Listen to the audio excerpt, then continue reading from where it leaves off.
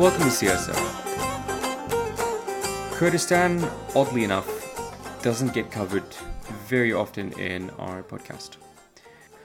But one thing that does sometimes come into the public, discussion or political discourse is Kurdistan's relations with Israel. I'm not very happy with what the level of discourse is. I'm not very happy about the fact that some analysts either brush off what it is or report what I would say is a fantastical view of how it actually looks. So today we have Jonathan Spyer, an expert and journalist working on the Middle East, a founder of the Middle East Center for Reporting and Analysis, and a person who comes highly recommended when talking about the Kurdish-Israeli political relationship. Jonathan, thank you for being on CSAT. Sure, thanks for inviting me. I thought I would just start off by asking you, what is the Kurdish-Israeli relationship? When we're talking about Kurdish relations with Israel, who are we talking about, and what's the history?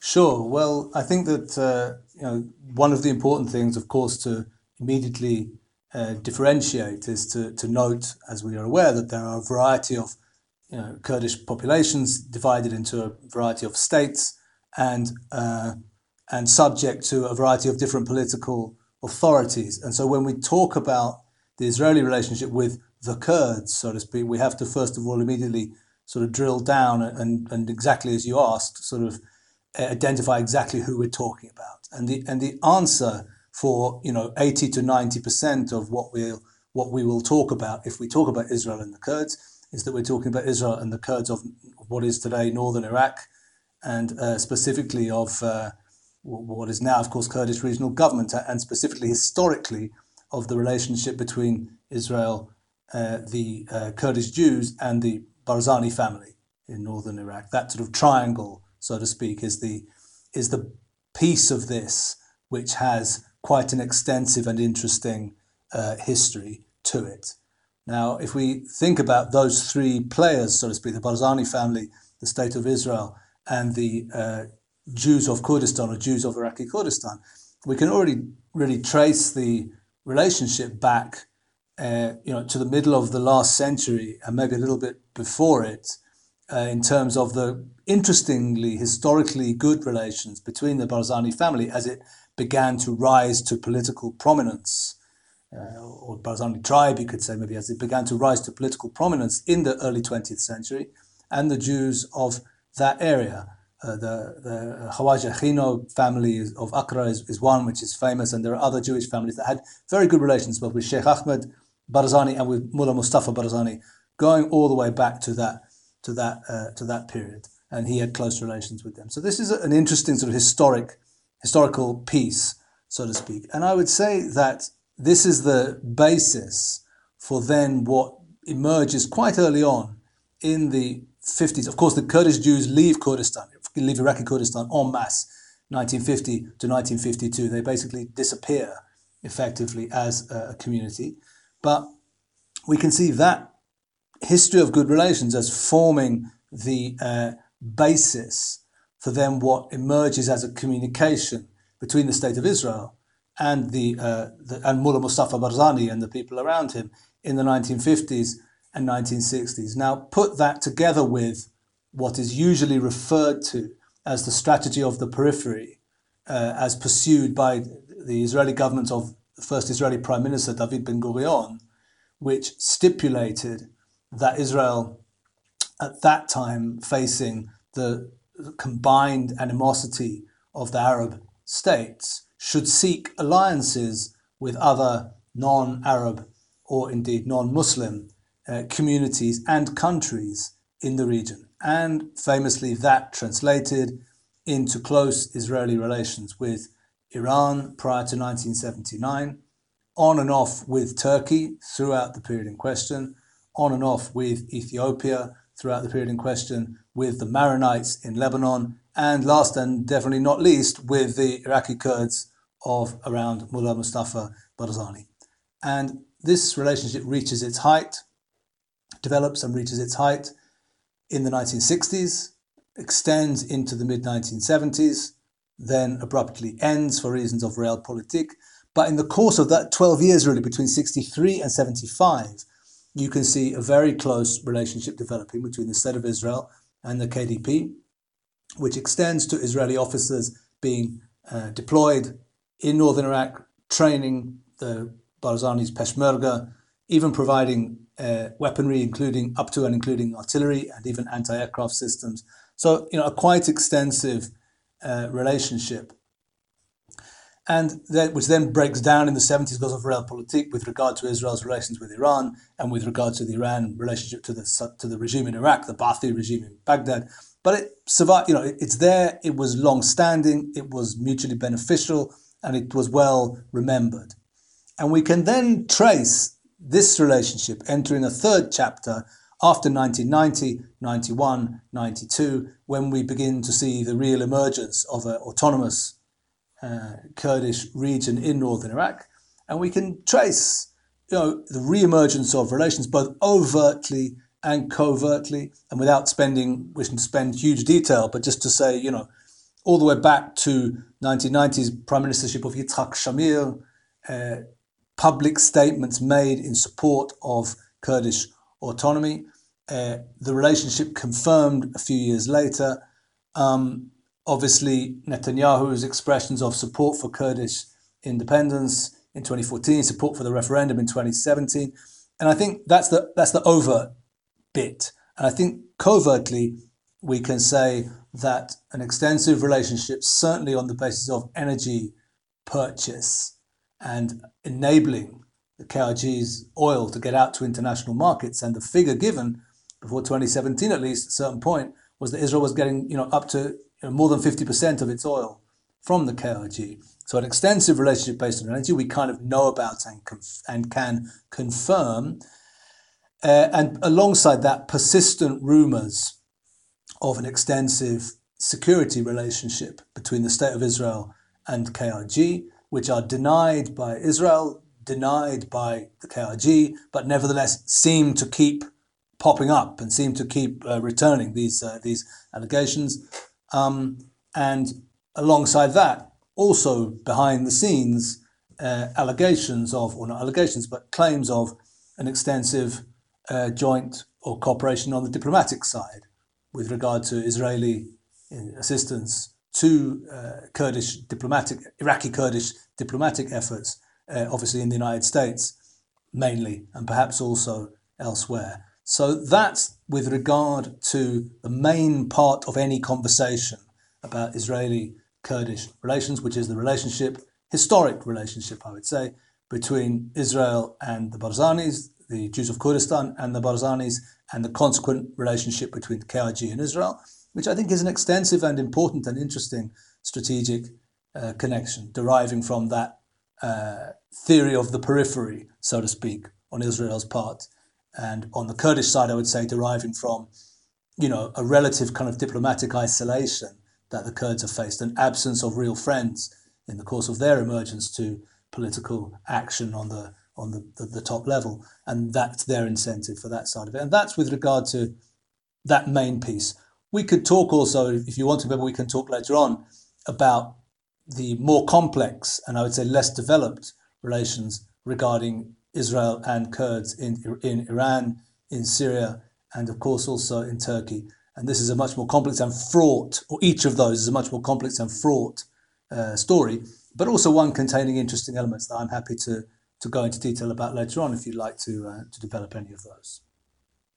I mean, you did mention something that I think it's not just a hallmark of Israel, but it's a hallmark of maybe the realpolitik of the Middle East. The relationships and maybe even alliances are fluid. They can shift quite easily. And I think the Israeli-Iranian relationship is interesting, but at the same time, there was a big ideological shift that happened. The entire state of Iran went for a revolution. The form of government changed, and so on. So it's not strange to imagine that with a change like that Iran would completely change its entire idea of foreign policy and revise its relationship to other states as well.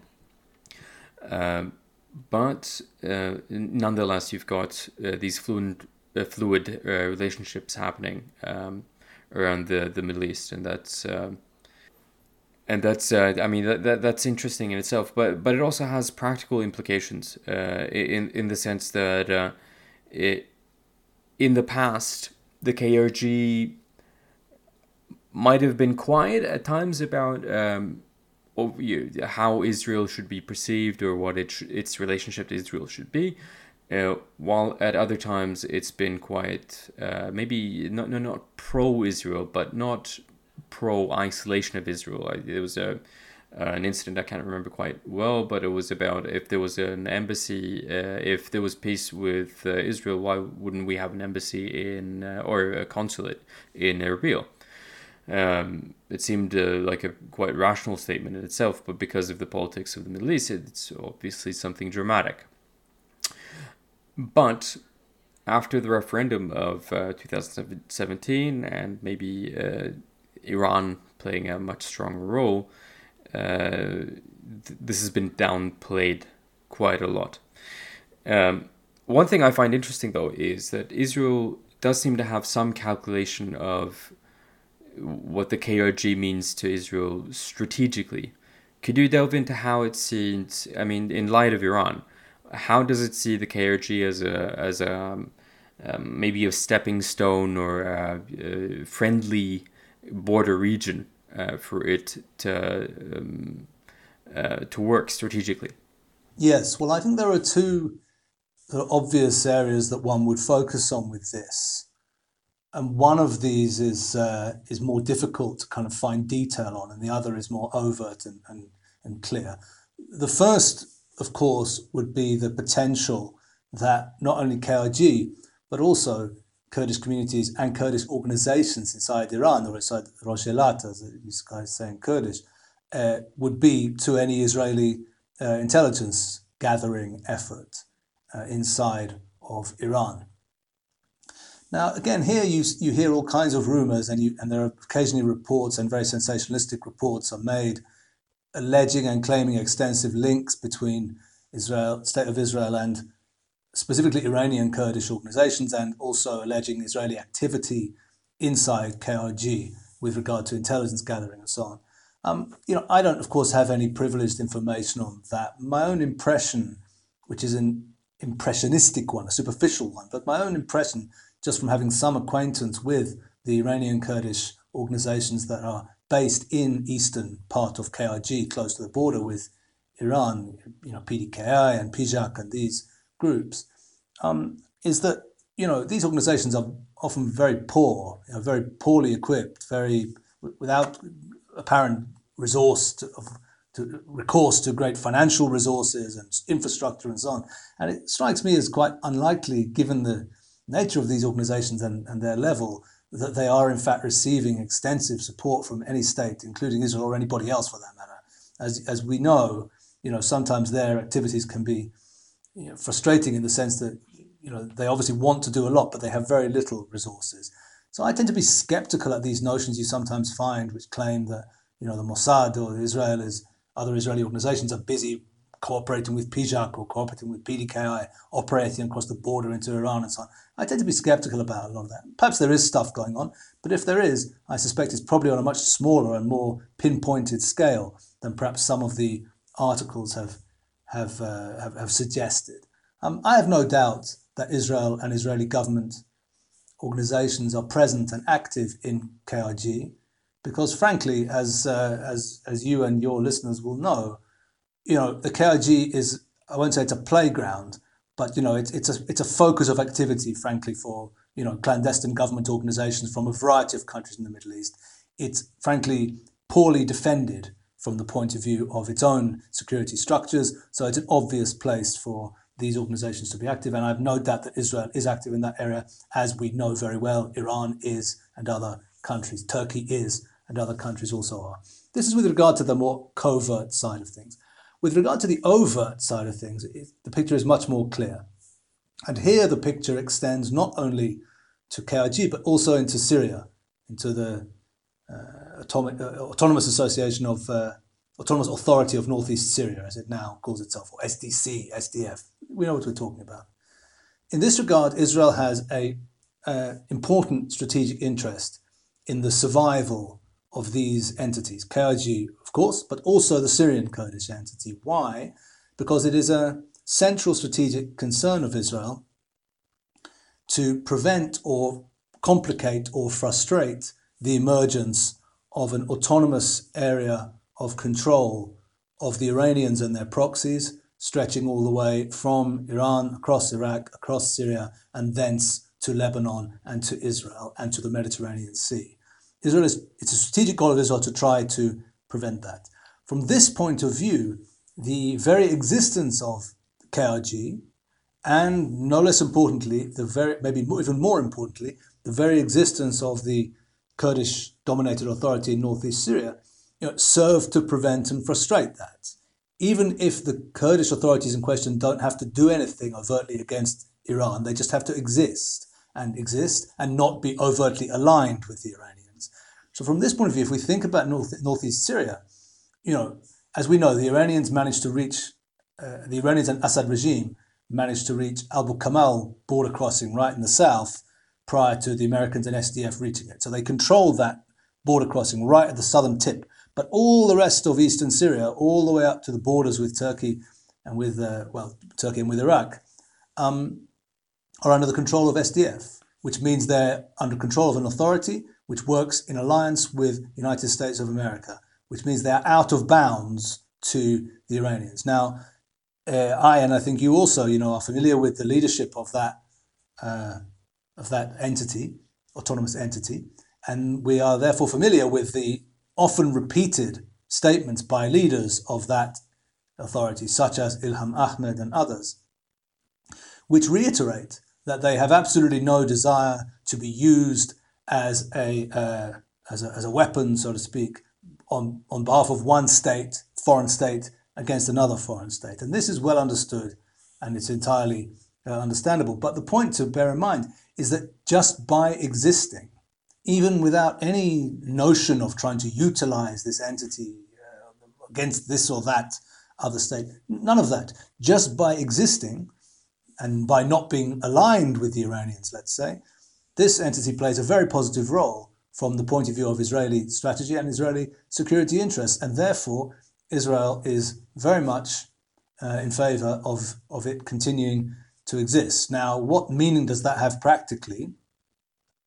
It doesn't, of course, mean that the Israel Defense Forces are going to be deployed, or the Air Force is going to be deployed to stop the Turks or to stop Assad or to stop ISIS or to stop anybody else from trying to harass that authority, as they indeed do. But I think that it is fair to surmise that when very important diplomatic decisions are made, specifically in the United States context, when, for example, in October 2019, the US president abruptly and unexpectedly, although actually it was already for, I think, the second or third time he'd done it, but nevertheless, abruptly and unexpectedly orders the withdrawal of United States forces from Syria, then, of course, a whole flurry of diplomatic activity began in DC, with all kinds of players being mobilized, and eventually the withdrawal it takes place partially and allows the Turks to, of course, push in and create the enclave there between Jarablus and Inissa and Tel Tamer. But the Kurdish authority, contrary to some predictions at the time, does survive. This is certainly a good result from an Israeli point of view. And from the little information that I can glean in Washington, there is a sense that behind the scenes, Israel was certainly strongly arguing for the Americans to stay. So, there is a sense in which Israel, on the overt level, benefits from the existence of autonomous Kurdish entities and therefore does its best using its influence in order to try to get those entities to survive and to continue in existence. So there's the covert role, of which we know relatively little, and there's the overt role, of which we know and can surmise actually quite a lot. I mean, it is interesting. You did mention as well before Israeli. I mean, these are all. This is hearsay, really, but Israeli potential support to groups like PJAK. KDPI may be a bit more realistic. PJAK strikes me, at least, as very unrealistic as having any kind of clandestine Israeli support.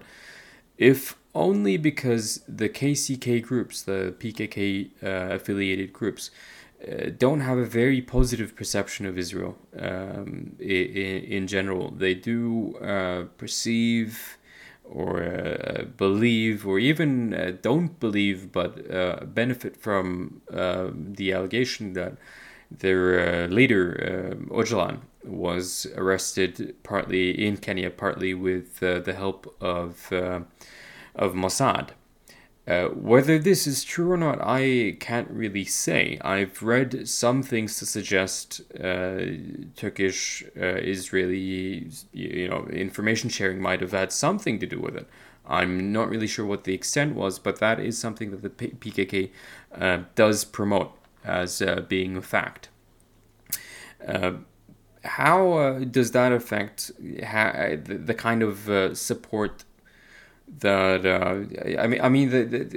I doubt that the PYD, which is also one of these KCK groups that's so influential in Syria, would have any positive idea of receiving support from Israel, even if it was given. What is Israel's perception of these groups, and what is the Öcalan angle? What's the historical basis of that, if you have any idea? Yeah, sure. So it's a really interesting question, and it's a good question also because we spent time obviously talking about the commanding heights, so to speak, of Israeli-Kurdish relationship, which is the relationship between Israel and Barzani and those associated movements and parties. So it's a good thing to also now take a look at, in some depth, at the Israeli relation with KCK groups or Öcalan influenced movements, which of course are, at least in my humble estimation as a non-Kurd, but which are kind of the other most interesting kind of pan-Kurdish set of organizations, so we need to also certainly think of those. Yes, of course, it's a very, very different kind of relationship. And as you know very well, it goes back to the profoundly differing nature of these movements compared to KDP and Barzani's people, the one lot coming from a tribal situation in northern Iraq, the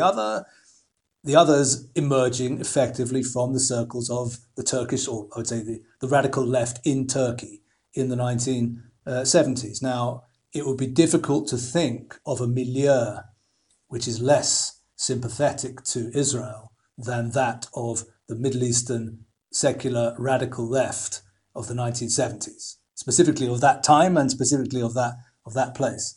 And the PKK, predictably, in its earliest inceptions, certainly had, from my knowledge at least, sympathies towards such organizations as Dr. George Habash's Popular Front for the Liberation of Palestine, which of course were engaged in a very bloody, armed and violent campaign against Israel, including against Israeli civilians at that time. Now, as we know, the PKK, that relationship extended not only to similar ideological objectives, but also there was a PKK presence in southern Lebanon, in the Bekaa, the Lebanese Bekaa at that time. And famously, or at least famously to many Kurds, most Israelis don't know this, but famously to many Kurds, as you know, there were even a small number of PKK fighters who were killed fighting Israel in 1982, specifically at the Battle of what we call Beaufort Castle. The Kurds and the Arabs have another name for it, but the Beaufort Castle, the Crusader Castle in South Lebanon, a fight there, in which some Kurds were killed. So this is very, very inauspicious origin of relations. And of course, if you then put into that mix, as you pointed out with regard to the events of 1998, 1999, the very strong and emergent, even strategic relationship between Israel and Turkey in the 1990s, it would be hard to find any reason whatsoever for communication even between, Israel and the KCK groups.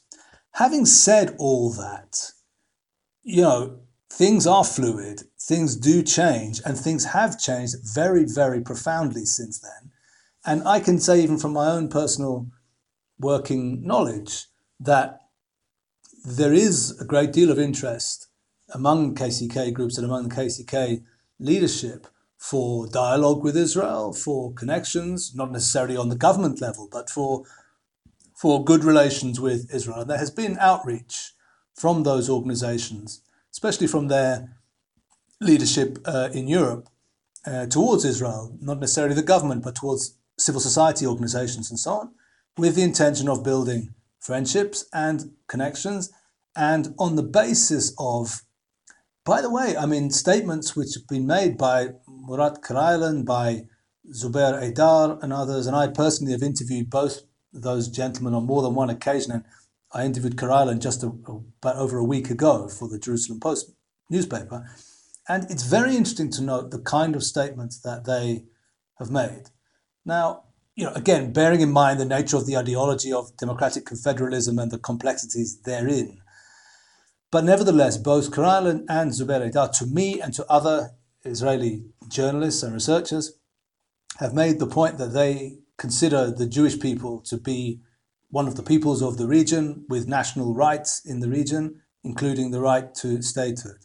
And then they can be, of course, critical of Israeli policies and certain governments. But once you've said that, and both of those men have said it to me, as you know well, you've placed yourself absolutely outside of the Middle East consensus among, let's say, majority Muslim populations in the Middle East, certainly Arabs, and even majority Muslim populations. Maybe now with the UAE and so on, it's changing. This consensus is maybe breaking down. But for a long period of time, to have said a statement which is not just, look, pragmatically Israel is there, so we might have to have peace with it. No, not that. But to say, no, there is a Jewish people. It is one of the peoples of the region, and it has the right to national self-determination. This is a very far-reaching statement for Middle East political leaders to make. And both Aydar and Karayalın have made it. And Karayalın his movement welcomed me personally and another Israeli journalist in two separate trips to Kandil all the way back 10 years ago in 2010. So clearly there was an interest in outreach, an interest in relations. Now, I'm no great expert on PKK and KCK movements, but I can say my sense is this goes hand in hand with, changes and advancements in those movements themselves. Maybe a little bit away from the kind of very doctrinaire leftism which characterized them in the 70s or in the 80s and early 90s, and towards some much more pragmatic position. And in my sense, this I can say from my own acquaintance with some of the people involved rather than from public statements. But in my view, there is also a certain generational dynamic in that movement where many of the younger people involved in it, I think they wouldn't like me to say this, but let me say it in my view, these people are basically Kurdish nationalists. They're Kurdish nationalists of a sort of leftist ideological bent, but they're Kurdish nationalists first and foremost, and they got into the business to help the Kurdish people. And this is another view compared to some of the older people, who are really dyed-in-the-wool Apoist ideologues who believe in, this issue much more than Kurdish identity and Kurdish rights. So I find among those younger people, there's a much different view with regard to Israel. And I can even say with regard to some people who I know personally from those circles, that there are people who regard Israel as a kind of model and who regard Israel's success as something which certainly has lessons to be learned for Kurds, including Kurds from those circles. So it's a very complex relationship compared to the much more straightforward one of friendship, so to speak, between Israel and the Barzani Kurds and KDP. But it is nevertheless, I think, a relationship with quite a lot of promise. Now, if you factor into that picture the fact that today, at least the Syrian branch, of KCK, so to speak, the PYD and its associated movements, is essentially in alliance with the United States of America. And this has been a very, very successful alliance from an American point of view. And my personal opinion is that this is probably the greatest success that the Americans have had in terms of building a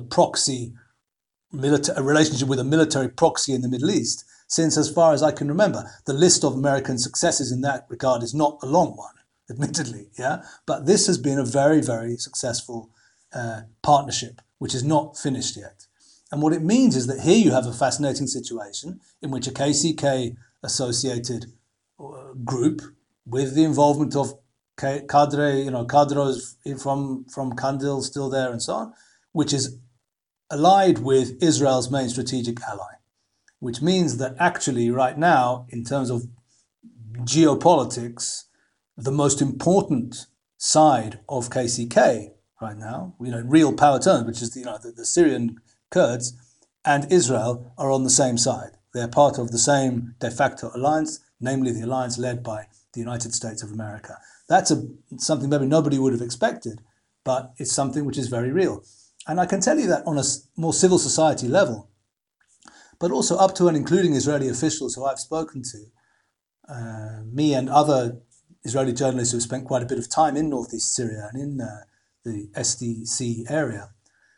On civil society level and on official level, people in Israel are very impressed.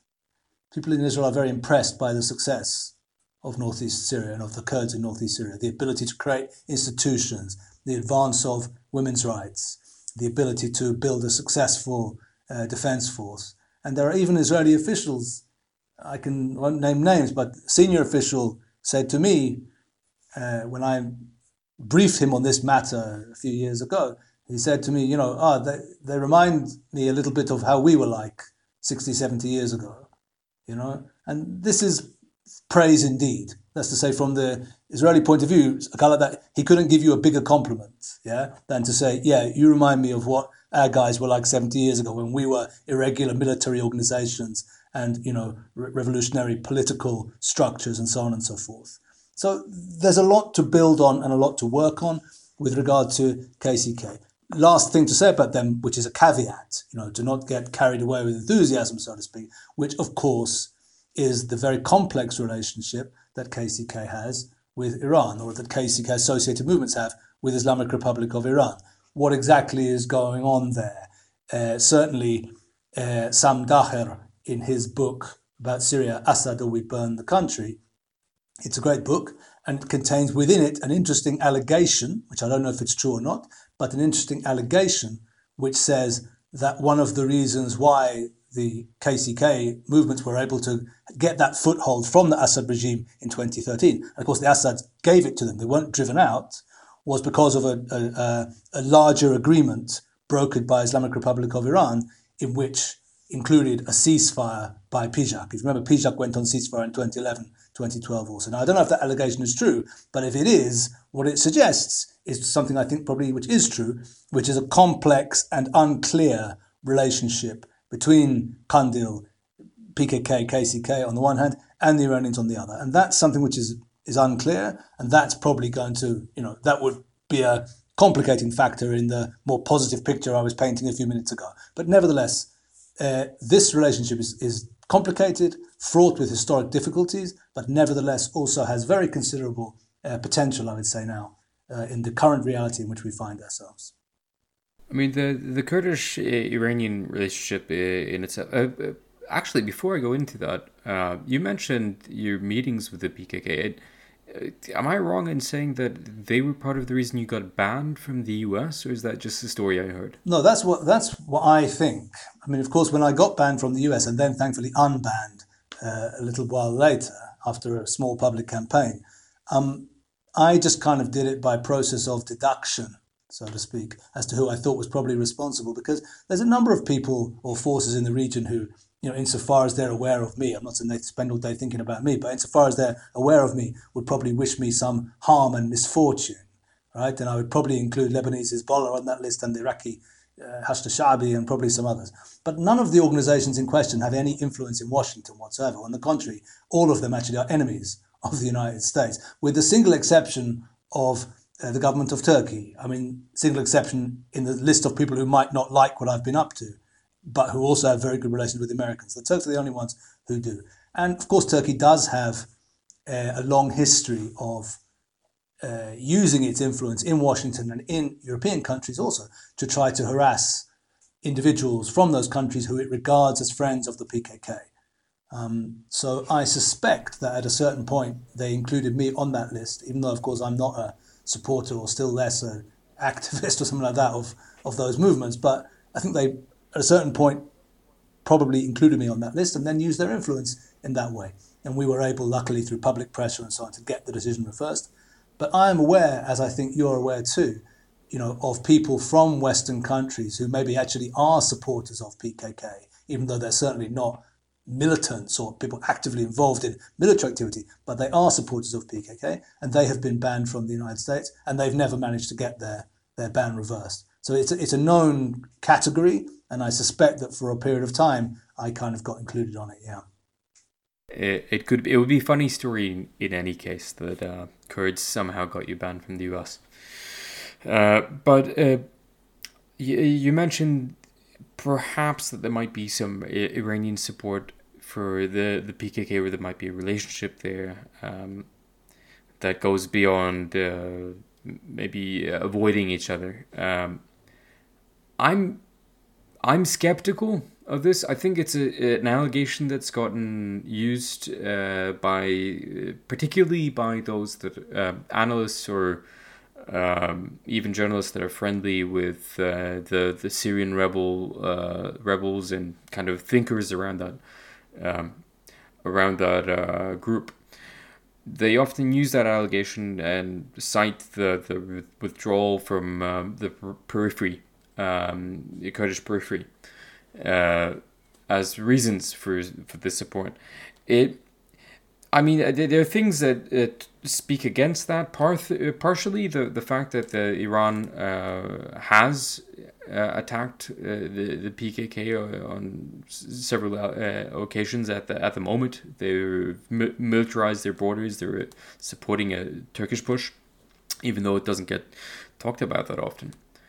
As well as just the strategic value of leaving your soldiers in a war outside of border control duties. I mean, if you leave border control duties and can put them into fighting for core regions, because I mean, really, Syria is just a coastal country in reality. Most of the actual, except for maybe Aleppo, that's close to the Turkish border, most of the actual main cities are on a strip by the coast. That's what needed to be protected, not some outskirts of Hasaka and Jazeera and so on, some desert regions. Why would you care?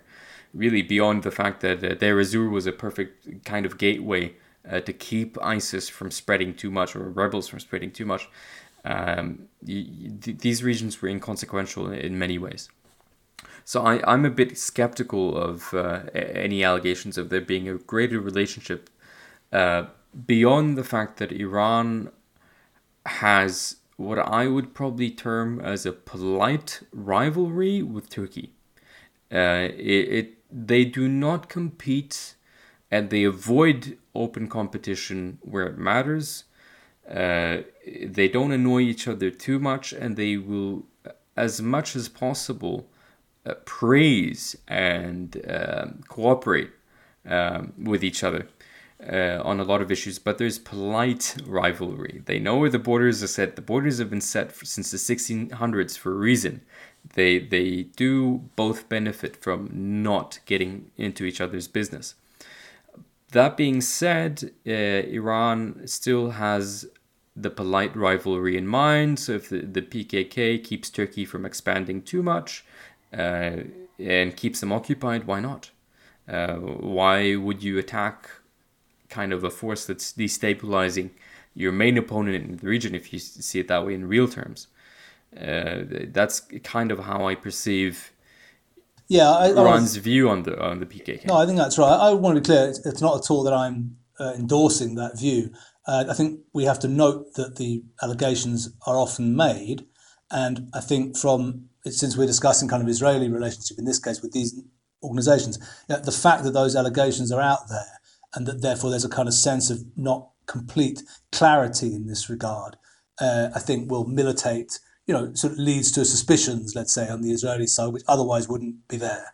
And that's something to bear in mind. Let me add on that in conversations with officials of KRG and KDP associated people, I should say that, it's not only the circles close to the Syrian Arab and Syrian Sunni Islamist rebels who promote this. They certainly do.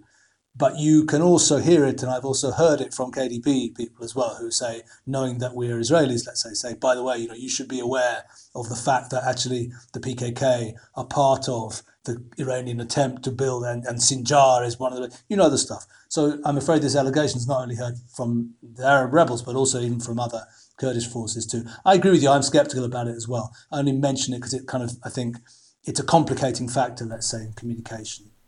I'm happy you mentioned it. It's an interesting thing to talk about, and it does factor in how Israel would perceive Kurds in general and how it would see its relationship with them. I'm grateful you did. I'm not suggesting that you actually believe it one way or another. It's an interesting topic in general. But there's one thing that I would like to ask you. It might be our last question just time-wise.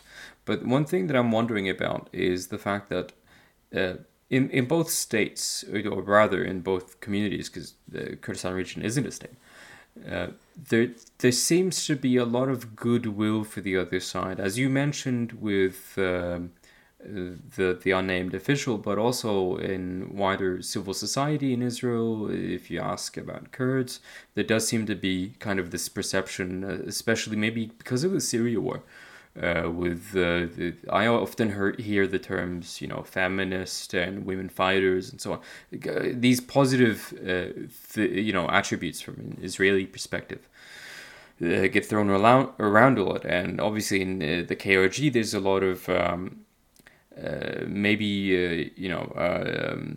praise for the fact that Israel was able to fight off so many Arab states. It's been able to continue being an independent country. It's militarily powerful and so on. So even if you might not see everyone like Israel in that sense, that there's still in civil society a deep respect for Israel. That being said, in terms of practical help, since the end of, since Iran really had its revolution, I haven't personally seen any evidence of it. I've seen, as you mentioned, Netanyahu capitalizing on the Kurdish narrative, in the sense that he'll say things like, the Kurds deserve their own state, or look at them, they've been fighting and that means they deserve their own country, and so on. He'll call them a fighting people, I think, if that's, might be paraphrasing it. He's used terms like this, yet there's been no suggestion in the Knesset to support arms or in any practical way lobby the US, which would probably be their best bet for Kurdish independence movements and so on. There's probably been, as you say, lobbying for the KRG and help in that sense, but nothing in practical terms. No arms shipments, no paying for the budget. Of course, you've got the oil deal with the Israel buying oil from the Jehan pipeline. But even that seems to be a bit hush-hush. What's stopping Israel from, for example, giving anti-aircraft weaponry or advanced weaponry of some sort, or building a movement for, I wouldn't like to say independence, but building a movement to help the KRG strengthen its hand? What's stopping these practical kind of applications of Israeli power? Yeah, so I think with regard to weapons provision, the answer is very clear. Israel's not currently in a state of active war with the government in Baghdad. And if Israel were to begin to militarily support, it's very clear who the weapons would be used against. That's to say, the forces that moved into Kirkuk and into other areas in October 2017 were the forces of the government in Baghdad. Effectively, to provide weaponry, to a force fighting the Iraqi army would be seen as an act of hostility and aggression by Israel against Baghdad. Israel has a number of countries, not so many anymore, but a number of forces it's engaged in conflict with, and it has no desire to pick another one. So I think this is very clear. The other reason I think, and I say this on the basis of some knowledge, is very often because of the KRG side. That's to say, very often it's the Kurdish side and not the Israeli side that wants the relationship to be covert and invisible. Actually, from an Israeli point of view, it would be beneficial to have everything known, because from a PR point of view, nothing could be better than for Israel to have, Muslim leaders like the Barzanis getting up and saying, we think Israel's great and thank you for your help. The reason why there is a relationship, economic and diplomatic, and perhaps also security, but it's not talked about. It's not because Israel doesn't want it to be talked about.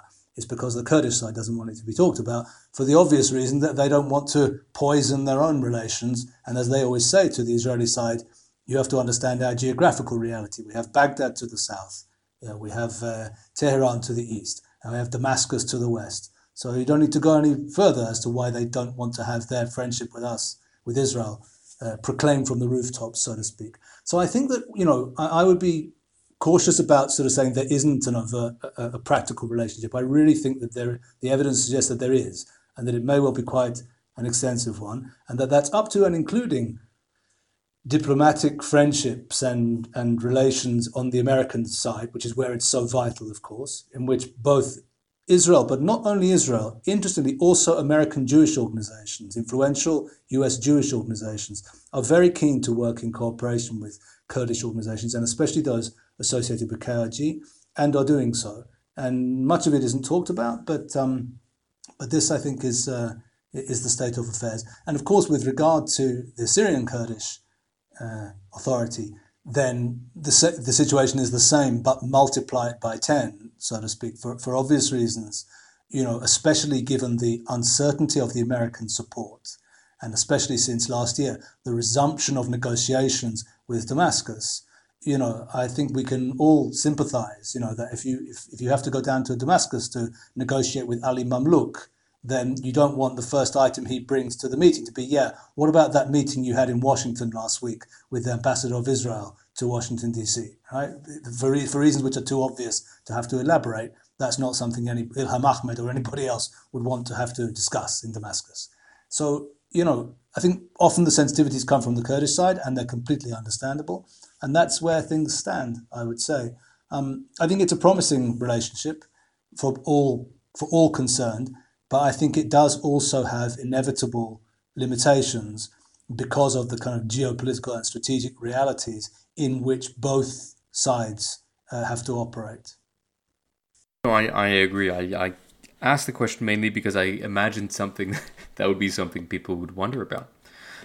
There is one more question that I'll ask, simply because it's one of those things that I think people will ask me why I didn't ask, even though I would tell them that you are probably not the expert I would have to ask this to.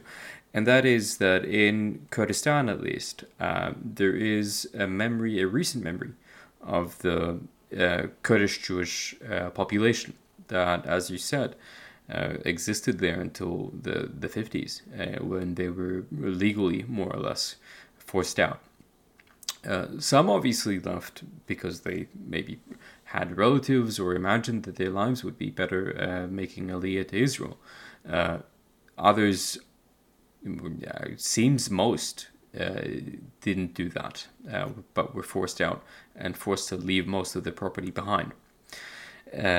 In Kurdistan, there's some curiosity about what happened to these people and what they're doing now. Do they still have cultural events? Do they consider themselves Kurdish? Do they speak Kurdish or keep any Kurdish customs? What do you know about them? Yeah, I'm happy to answer that question. I do know quite a little bit about that situation, even though I myself am not of Kurdish ancestry. There's about 150,000 people of that community or descendants of that community in Israel today. Most of them live around the area of Jerusalem, which is also the area where I live.